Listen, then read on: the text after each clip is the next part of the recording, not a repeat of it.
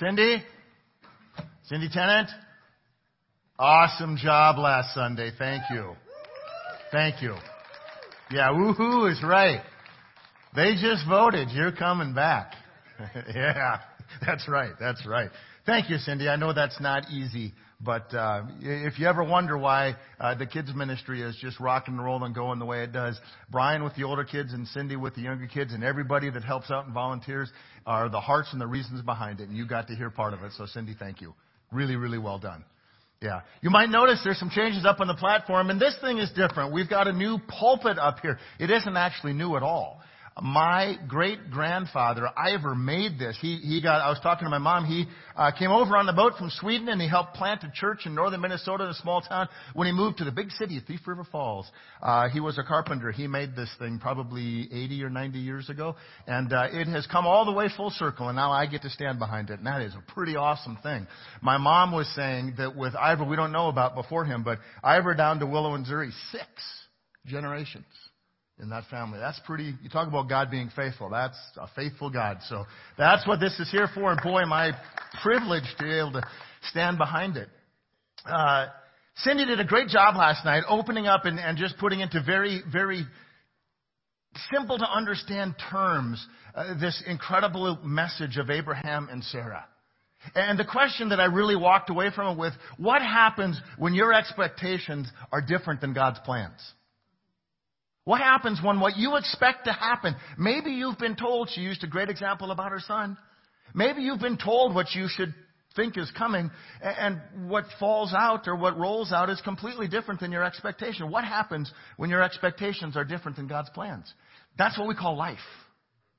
But in this passage today, we're going to look at Joseph, and you talk about God being faithful and expectations different than plans. This is another great example of it. God has to have a sense of humor. You know the joke, if you want to make God laugh, tell him your plans, right? God's got to have a sense of humor because somehow he takes our little ideas and he changes them. He does. God does with them what we allow him to do with them. And God's result, God's plan and purpose is always so much more than we would have ever imagined or prayed for. And yet we are so good at holding on to this idea that it has to be this way because this is what I want or this is what I expect.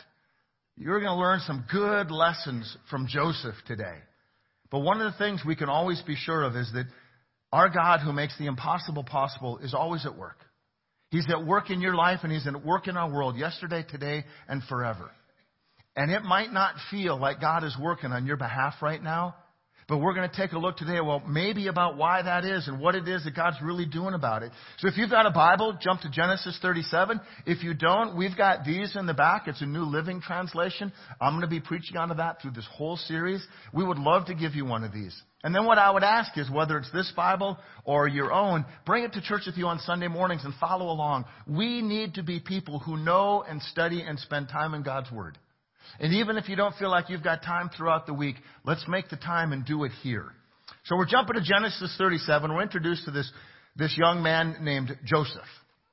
There's a lot that happens in Scripture between Abraham and Joseph. There's a whole lot that's going on. A lot of it which we just shouldn't skip at all, but we just don't have time to cover. So starting this Wednesday, we're going to do what's called Between the Passages. Right here at 6 o'clock, we're going to do a Bible study for adults. What's going on in Scripture between the passages that we start one Sunday and then where we go the next Sunday. We're going to fill in all those pieces. So read ahead, read along, come with your questions. It's going to be a good time. 6 o'clock right here Wednesday nights. So Joseph's life, by any measure, is a remarkable one. We're introduced to Joseph as a 17-year-old kid. He is a shepherd working for his father. He's got a number of older brothers. His father is named Jacob. The Bible, as we're into this passage, begins referring to him as Israel because God renamed him Israel. He renamed him the land and the name of the people who he would father. And so in the passages, it goes between Jacob and Israel. It's the same guy, Joseph's father. And what we find out from Scripture is with all these sons, Jacob's favorite was Joseph. And Joseph was his favorite because Jacob was an old man when Joseph was born. He was kind of the surprise that came along later, and somehow he just was extra special to his father's heart. And his older brothers despised Joseph. He was daddy's boy. They didn't like him in the first place. They probably figured he didn't work as hard, and he was the one that always got off easy, and Dad always favored him. And then his father goes and does something that's just ridiculous. Back in this day, all of the men wore robes, right? They were basically shoulder to ankles. They were pretty much the color of the ground they lived on, which is dust. Dirt colored, nothing special about them. There was no big deal, but they were very practical. They served a purpose. It wasn't just clothing, but they were functional. Joseph's father goes and does the unbelievable thing where he gives his youngest son Joseph not a dirt-colored robe, but a robe of many colors, the Bible says. Now, if you saw the Donny Osmond thing years ago, like I got to do with my family, they call it the Technicolor Dream Coat. It wasn't Technicolor. The Bible says it was many colors. But Joseph's brothers didn't like him before he got this. Can you imagine how they felt about Daddy's boy now? He gets everything that he wants. He probably asked for that. Nobody had a fashion robe. Joseph shows up in his multicolored robe. He's kicking around that. Suddenly he starts fashion in the Middle East all these thousands of years ago. The brothers didn't just dislike him now. They began to hate him. The thing that was growing in them took over. They did a few things. They took note. Look at this. Look what Dad did now. He's always been his favorite. Now he gives him this colored robe. Who's ever seen a colored robe? He's going to run around thinking he's all that in a bag of chips. Then they took offense because they didn't get one. They worked harder. They were older. They deserved it. And then they started to plot to take action against Daddy's boy, their younger brother. And that's what offense does. See, they went from disliking him to hating him to the point that the Bible says they couldn't even speak a kind word to him. That's how much they despised Joseph. But see, Joseph apparently, he didn't know how to leave that angry bear of his older brothers alone. It wasn't enough he had a robe. He shows up one day and he says, hey, guess what, guys? I had a dream. I had a dream, and it's awesome, because in my dream, as he's wearing his coat, you all bow down to me. They took note, they took offense, and their plan to take action really picked up speed. That was too much. And the thing is, they add jealousy and anger to their hatred of Joseph, and the offense multiplied to the point that they almost couldn't handle it anymore. And here's the thing about offense. When you allow yourself to be offended, because that's a tool of the devil to be offended, right? When you allow yourself to be offended, you begin to justify, and offense can become deadly. If it doesn't get the best of you, it could likely get the best of somebody else because of what it causes you to do. In this case, offense begins to turn deadly. So as people often do when we allow the devil to crawl under our skin and take root in our minds, we get offended by other people and we justify ourselves by saying, I've got a right to be offended. His brothers believed they had a right to be offended. But it's interesting to me because there are some people who feed off of offense. Offense is their fuel. Offense is the only thing that really seems to make them happy. They look for people and places and institutions and groups and churches. They're just waiting to be offended. They're just waiting for someone to let them down or to disappoint them.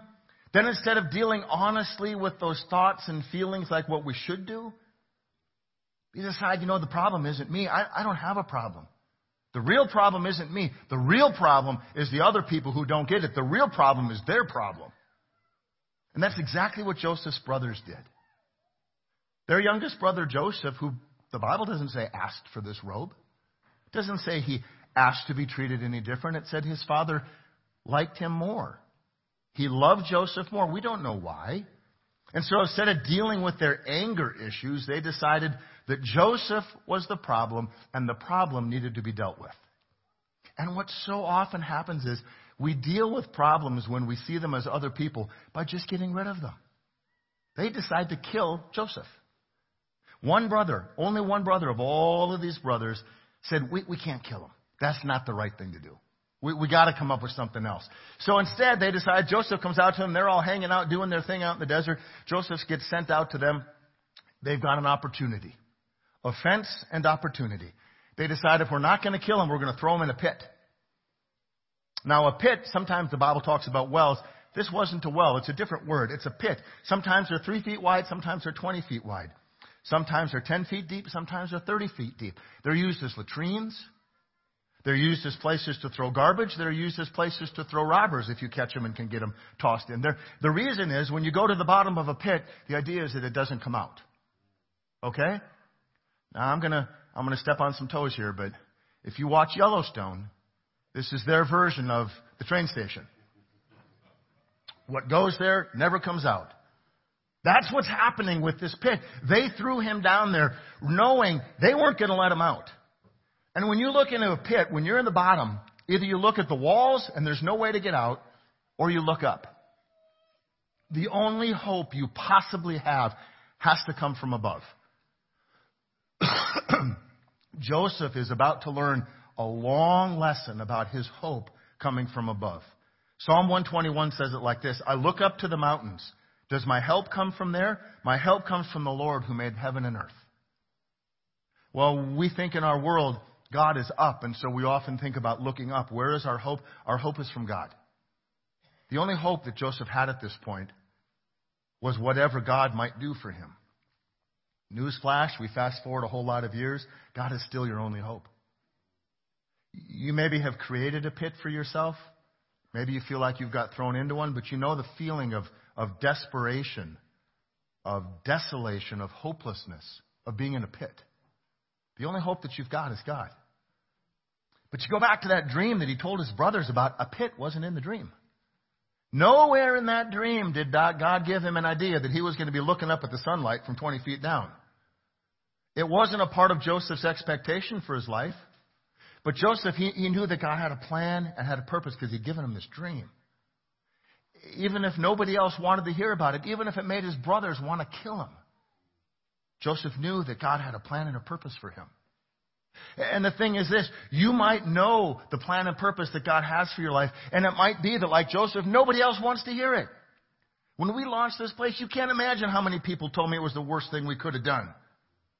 But when God has a plan and a purpose for you, there's no person on earth that can take it away. And Joseph being thrown into the bottom of a pit in the desert by brothers who hated him did not change the plan and the purpose that God had for his life. So the brothers, being guys of opportunity, they weren't real hard workers. They see an opportunity, a solution, a group of Ishmaelites, basically the enemies. You go back to Abraham and Isaac, and Abraham and Ishmael and Isaac, Isaac's half-brother. These are people from the tribe of Ishmael, the enemy of Joseph's family and his people. They see them coming to him, and they go, you know what? We can work this out. This might be really cool. We sell him as a slave that we picked up along the way. They can take him wherever we want. We don't care. We're rid of the problem. Joseph is gone. So they work out a deal with the Ishmaelites, and they sell him Joseph, and they take him as a slave, and they brought him to Egypt. And they sell him to Potiphar, an official to Pharaoh. But then the brothers realize, what are we going to tell Dad? We don't really have a good answer. So they take this robe that they hated so much, that represented the brother that their father loved so much, and they take a goat that they had been in charge of shepherding and taking care of, and they kill the goat, they slaughter the goat, they execute the goat in order to use its blood to smear all over the robe to bring back to Dad, to tell him a wild animal must have gotten your beloved son. All we found was the robe. See, what offense does is causes us to do things otherwise we wouldn't do. Their responsibility was to care for these animals. And their sin, they needed to cover. They needed to find a way to hide their sin. So they killed the animal that they were responsible for, spread the blood on Joseph's robe, and brought it back to Dad and said, he's dead. Offense is deadly. The enemy wants to crawl into your head and tell you that you deserve better, that you deserve more. And the real problem, you know what? The problem isn't you. The problem is that person that got the promotion you should have had. Somebody else got the raise. That money was yours. You've been working hard for it. Whatever it is, we always look to the problem as somebody else. And that gives us the reason, the excuse for offense.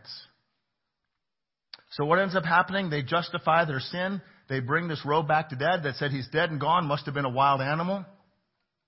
Joseph is taken to Egypt, and he's sold to a guy named Potiphar, and he goes to work in Potiphar's house as a servant. He's the captain of the Pharaoh's guard. None of this was in Joseph's dream. This was not what he was expecting. This wasn't his plan. And yet it said that he worked diligently and he earned favor and he did a good job. He wasn't angry. He wasn't offended. He was productive. He was faithful. He was a real life example of what happens when life gives you lemons. You make lemonade. And that's what Joseph was doing. Well, it didn't take very long for Mrs. Potiphar to get a look at 17-year-old Joseph. Decides he's a good-looking young man. So when Potiphar is gone, Mr. Potiphar is at work one day. Mrs. Potiphar invites Joseph to her room. Joseph says, no way. I wouldn't do that to Potiphar. Wouldn't do that to you. I wouldn't do that to my God. The answer is no. Mrs. Potiphar gets offended. Potiphar comes home, and what does she do? She explains to him that this kid made a pass at me. She launches an untrue accusation, and then she piles lie on top of lie for the sake of assassinating Joseph's character before his boss and owner, knowing that her wealth and her position is the only thing that her husband would listen to. And what happens? He gets thrown in prison. Joseph has done everything right. This is not his expectation. This is not his plan. Joseph is now in prison, all because these people have been offended. You think you've had some tough breaks? If you didn't trust that God had a plan for you, you wouldn't be here right now. If you didn't believe that God had more for your life, you wouldn't spend your time sitting in church or watching online. Something about you know God's got something more for you than what you're seeing right now. Maybe it's because you feel like you're living in a pit. Maybe it's because you feel like you're a hamster on a wheel. Maybe you're just not seeing what you're supposed to be doing. But the fact that you're even listening tells me that you know that God has a plan for you that's greater than what your vision can see, and that's the way that God works. You might think it sounds like Joseph is cursed, but Joseph doesn't see it that way. And as we read this history, we realize God is preparing Joseph for the fulfillment of his plans that he has for him. Because God is at work in Joseph's life.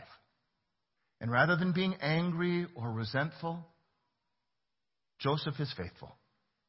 There's a very, very important lesson here for us. What you consider to be suffering, what you consider to be persecution, what you consider to be unfair because you believe you deserve better, could very well be the training that God has you going through, the life that He is preparing you for. We might look at it and go, this is a worst case scenario, God. It doesn't get tougher than this. I don't know how you'll let me get to this point. Maybe God is training you for what it is that He is really preparing you for. Because God is at work. There's a guy named Somerset Maugham. He was an English writer.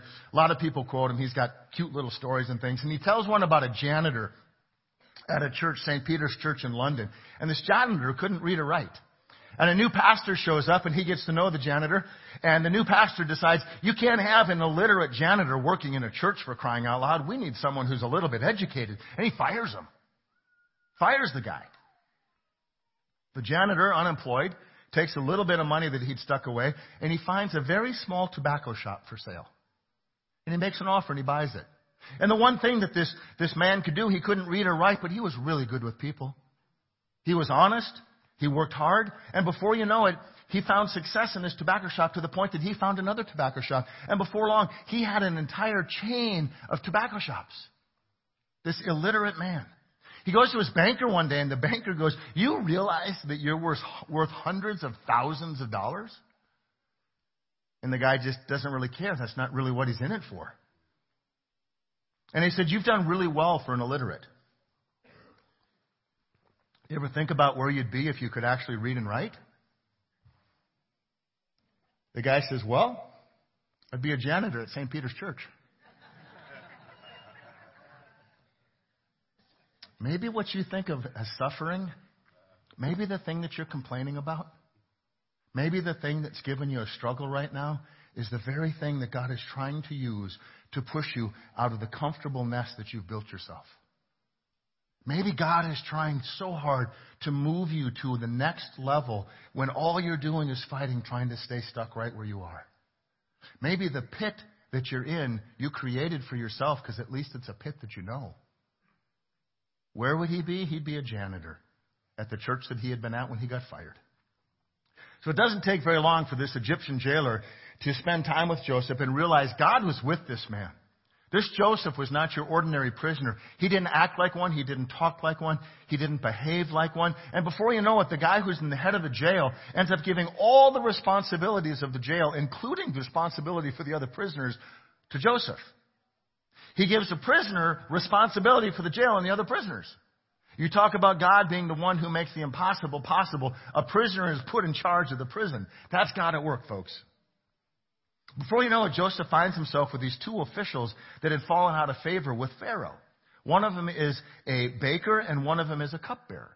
And they have these dreams and they drive him crazy. They don't know what they mean. And Joseph says, tell me your dreams. I'll tell you what they mean. So the baker tells him his dream. And Joseph says, well, what that means is that in 3 days, your head's going to be separated from your body. Not so good for the baker. The cupbearer tells him his dream, obviously a little bit concerned, and Joseph says, well, what it means in 3 days is you're going to be restored to your position with the Pharaoh. When you get there, please don't forget me. The cupbearer forgot him, and the baker lost his head. God is at work. The one that didn't get out of jail is Joseph. 2 more years pass. 730 days, 104 weeks. Joseph is in prison. Doesn't have a way out. Doesn't see anything positive. But he never gives up hope. It's at this point that the cupbearer before Pharaoh is in Pharaoh's presence, and Pharaoh talks about a dream that he has. And it doesn't make sense. And when you read it in the Bible, and I'm going to encourage you to do that, there's all kinds of imagery that just doesn't make sense. And the cupbearer is, you know what? When I was in prison, there was another guy there. He was a foreigner. His name was Joseph.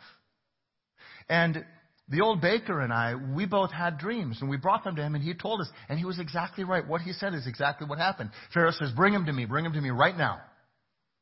So Pharaoh sends for Joseph. Joseph sits in Pharaoh's house, and he says, tell me the dream. And he says to Pharaoh, you are going to see 7 years of great abundance, and then 7 years of tremendous famine. Pharaoh is so grateful to Joseph that he gives him an Egyptian name, he gives him an Egyptian wife, he gives him a position of power over all of Egypt, so that the only one that has more power in the land of Egypt is a foreigner named Joseph. Think about that. It all started in a pit, and he refused to give up hope. But God was training him for this very thing.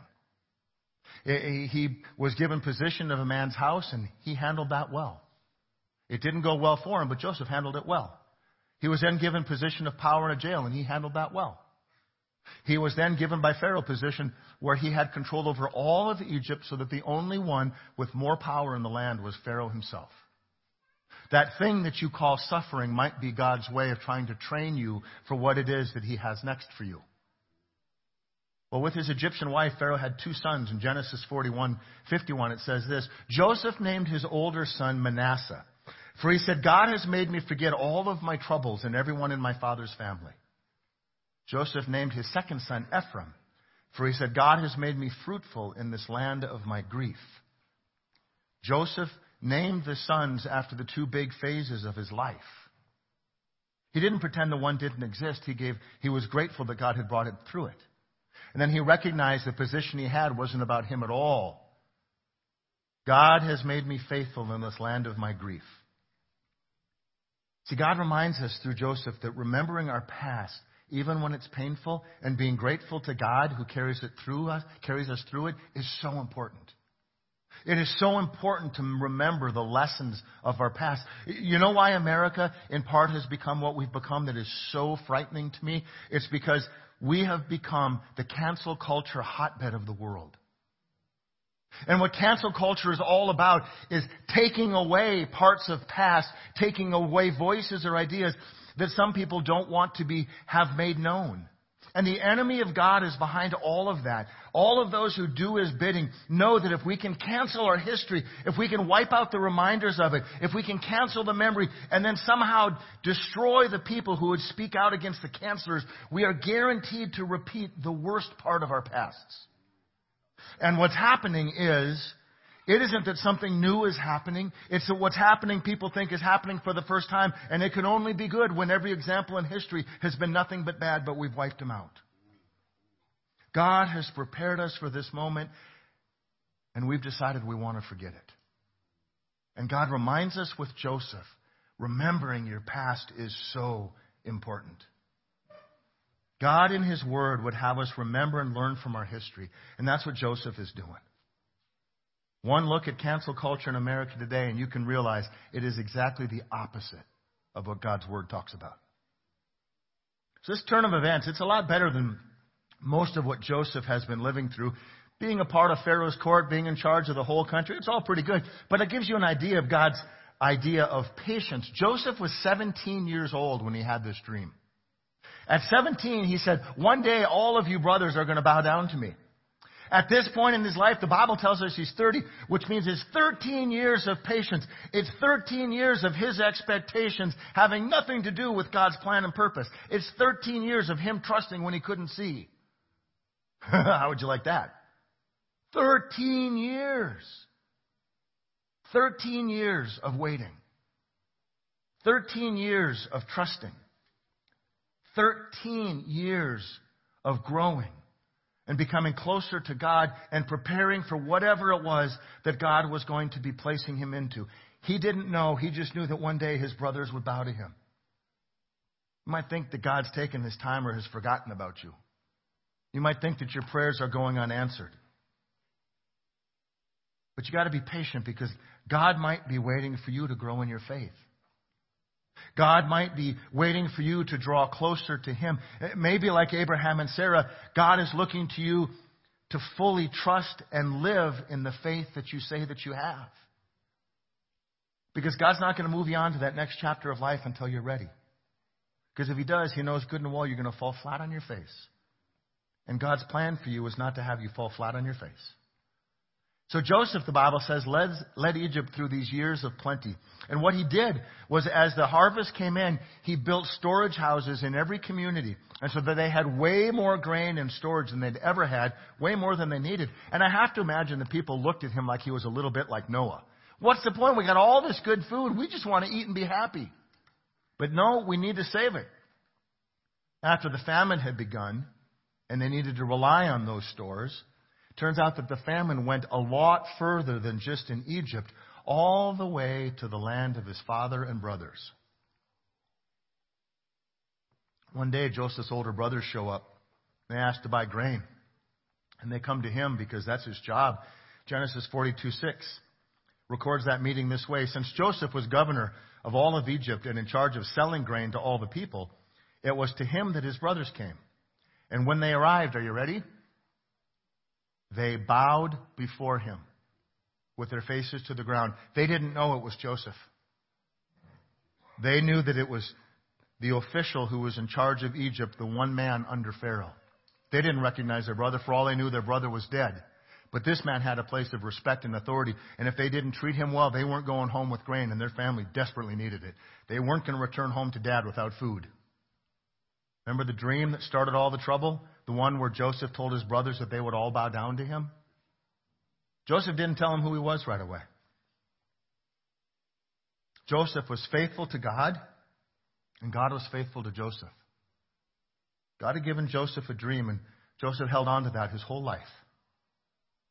Joseph didn't get here without a lot of faith, without a lot of patience, and without an awful lot of discipline on his part. See, God will always go above and beyond whatever it is that we expect or we might hope or we might pray. That's the way God is. That's what God does. But it begins with our faith and our faithfulness. I've said many times that God can't bless us outside of our obedience to Him. Blessing comes out of obedience. And Joseph was obedient. If God doesn't seem to be working for you, are you living for God? If God doesn't seem to be listening to you, are you really trusting God? If God seems to be a far way away from you, how close and how hard are you working to be close to God? So there's some back and forth here with Joseph and his brothers.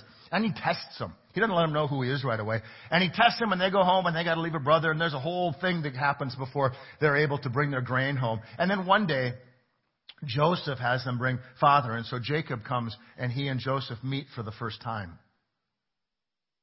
And there's this incredible homecoming, and Joseph gives his brothers and his father and all of their families some of the best land in Egypt to live on, because then Joseph could take care of them. And there's this great, great reunion between Joseph and Jacob, the father who had loved this son who he had thought was lost and dead for years and years.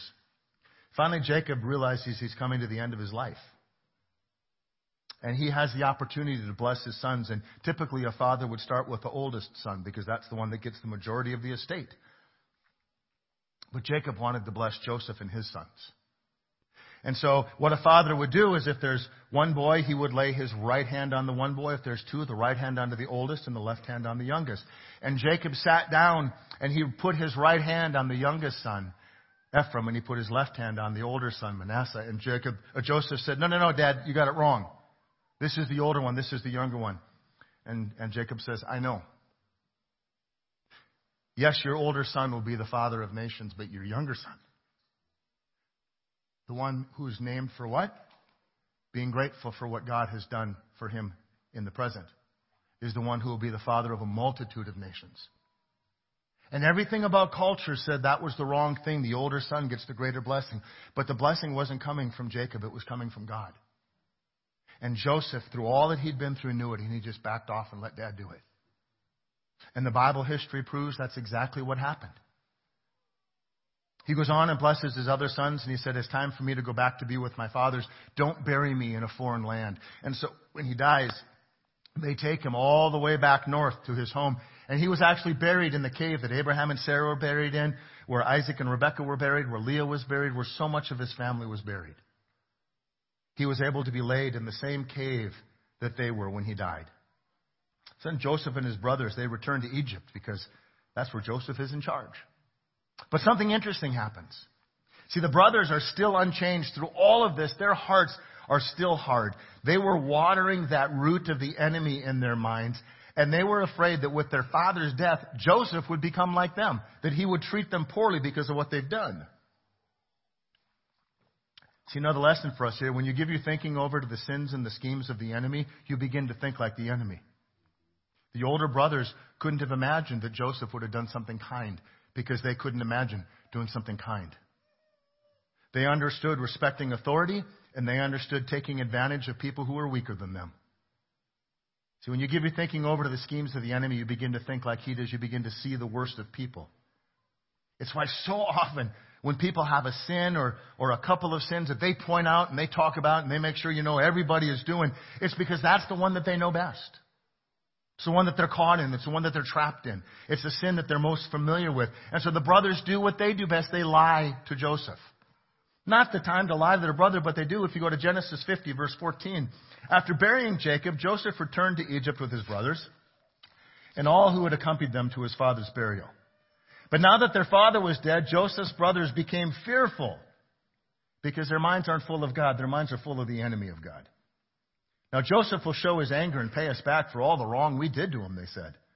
So they sent this message to Joseph. Before your father died, he instructed us to say to you, you can just hear, this is just ridiculous. Please forgive your brothers for the great wrong they did to you.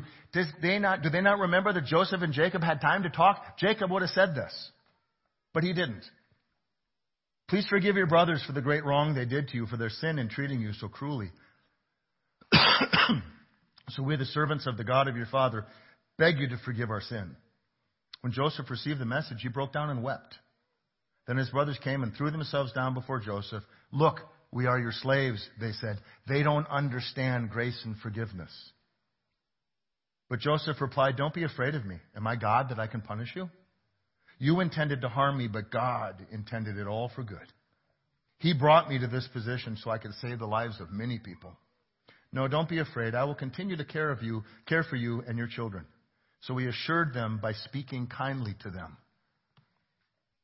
In the beginning of the story, when we heard about their anger and their hatred, the one thing that they couldn't do was even speak a kind word to their brother. And Joseph had them. And he speaks kindly to them. The one thing they could not do.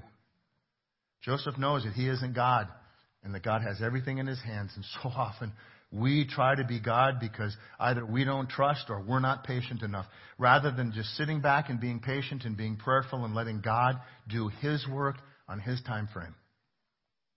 Joseph knew that God works according to God's good purpose on our behalf and for His glory.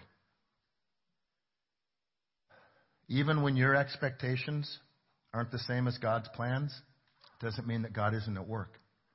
It turns out God knows what He's doing so much better than you and I do. God knows what is best for us so much better than you and I do. It's why it's so important to know what truth is in the Bible, or else we believe the lying words of the world. It's why we never stray from Scripture. It's why we're going to invite you to come on Wednesday nights and to learn even more about what's in the Bible, so that we learn God's truth and not the world's. So from here we move to this book of Exodus and we meet Moses. But before we do, there's an incredible passage at the beginning of the books of the Exodus, Exodus 1, verse 8. Eventually a new king came to power in Egypt who knew nothing about Joseph or what he had done. The new Pharaoh in Egypt had lost all of the lessons of his people's history and didn't bother to know about Joseph. He'd forgotten his nation's history. Joseph had been canceled from Egypt's collective memory. What follows with Moses and the Israelites living in Egypt, being in bondage, is a good example of what happens to a nation when it removes God from their leadership in public life and chooses to ignore the lessons, both good and bad, of their past. That's what we're going to understand when we look at Moses. Egypt and America today have hearts that have been hardened towards God. It isn't that God isn't asking to be in. It's that both in Egypt, Pharaoh, and America today, people all over our place are saying, we don't even want you. If you're real, we're not interested. If you're listening today and you feel like you're stuck in a pit, maybe it's a pit that you created. Maybe it's a problem that started with you. Maybe it's something that you were just in a situation that you had no idea about, never wanted to be there, but there you are nonetheless. I'm here to tell you that you're not alone. You're not in that bottom of that pit by yourself. If you will only look up to God and live in faith and live faithfully, I will promise you that God is at work in your life, even if you don't see it, even if you don't feel it. Don't let your emotions get the best of you. Let God's truth have the best of you. Your circumstance, maybe it's grief, your pain, your addiction. It doesn't have to be the end of you. It doesn't define you, because God, who created you, defined you when He created you. And He declared you to be very good and created in His image. And He's not going to leave you alone in the bottom of a pit. You know, what we do is we dirty and we muddy that image of God. But God is still there. And God is still working for you. God is still at work in your life. And what He's looking for us to do, whether things are going well or you feel like things are going miserably, God is looking for us to be people of faith who live faithfully for Him. And when we do that, God is actually preparing us for the next chapter of our life that we can't even begin to imagine. And we'll never see it if we don't do the little things. And Joseph is such a great example of doing the little things. Live in faith and live faithfully. God is at work in your life. Let's pray. God, thank You for this passage about Joseph. Thank You, Lord, for the way that You moved in this young man of 17 that learned great faith at a young age. And he was bold and he was brazen. But you know what? He didn't add anything to it. He just told the truth. And he was faithful to You, God. He lived faithfully. He never gave up hope, because his hope wasn't in himself. It wasn't in his circumstances. It wasn't in the people who he worked for, the houses that he stayed in. His hope was in You. God, help us to be people who live that way. Help us to be people who live with our hope in You, knowing, trusting, believing, and living in a way that shows that we know that You are at work in our lives. What might feel like suffering, what might feel so difficult, what might feel hopeless, when we turn it over to You, is just training for what it is that You've got for us next. God, thank You that You are a God who is faithful. In Jesus' name, amen. Here's my parting thought for you today. Psalm 23, David wrote about the valley of the shadow of death. There's a place called Wadi Kelt in Israel, and it's this incredibly deep valley that gets really narrow, and it just looks scary. And David would run sheep through there. That was a part of where he went, and he called it the valley of shadow of death. or the valley of darkness. But here's the thing. The passage is, we will pass through the valley of the shadow of death. That pit that you're in, that place that you feel stuck, it's not a place that you're meant to live forever. It's a place that you pass through. It's a place of passage, not a place of permanence. And that passage, when we give it to God, is to your future and it is to your purpose. And so it might feel like you're stuck, but you're only stuck if you give up on God. If you give it to God, God is going to take you through that place, and you're going to understand what your purpose in Him is, what it is that you're created for. Thanks for coming, folks. Have a great week. Wednesday night, right here, 6 o'clock, we're going to start between the passages. One more song before you go. Hope you see you next Sunday.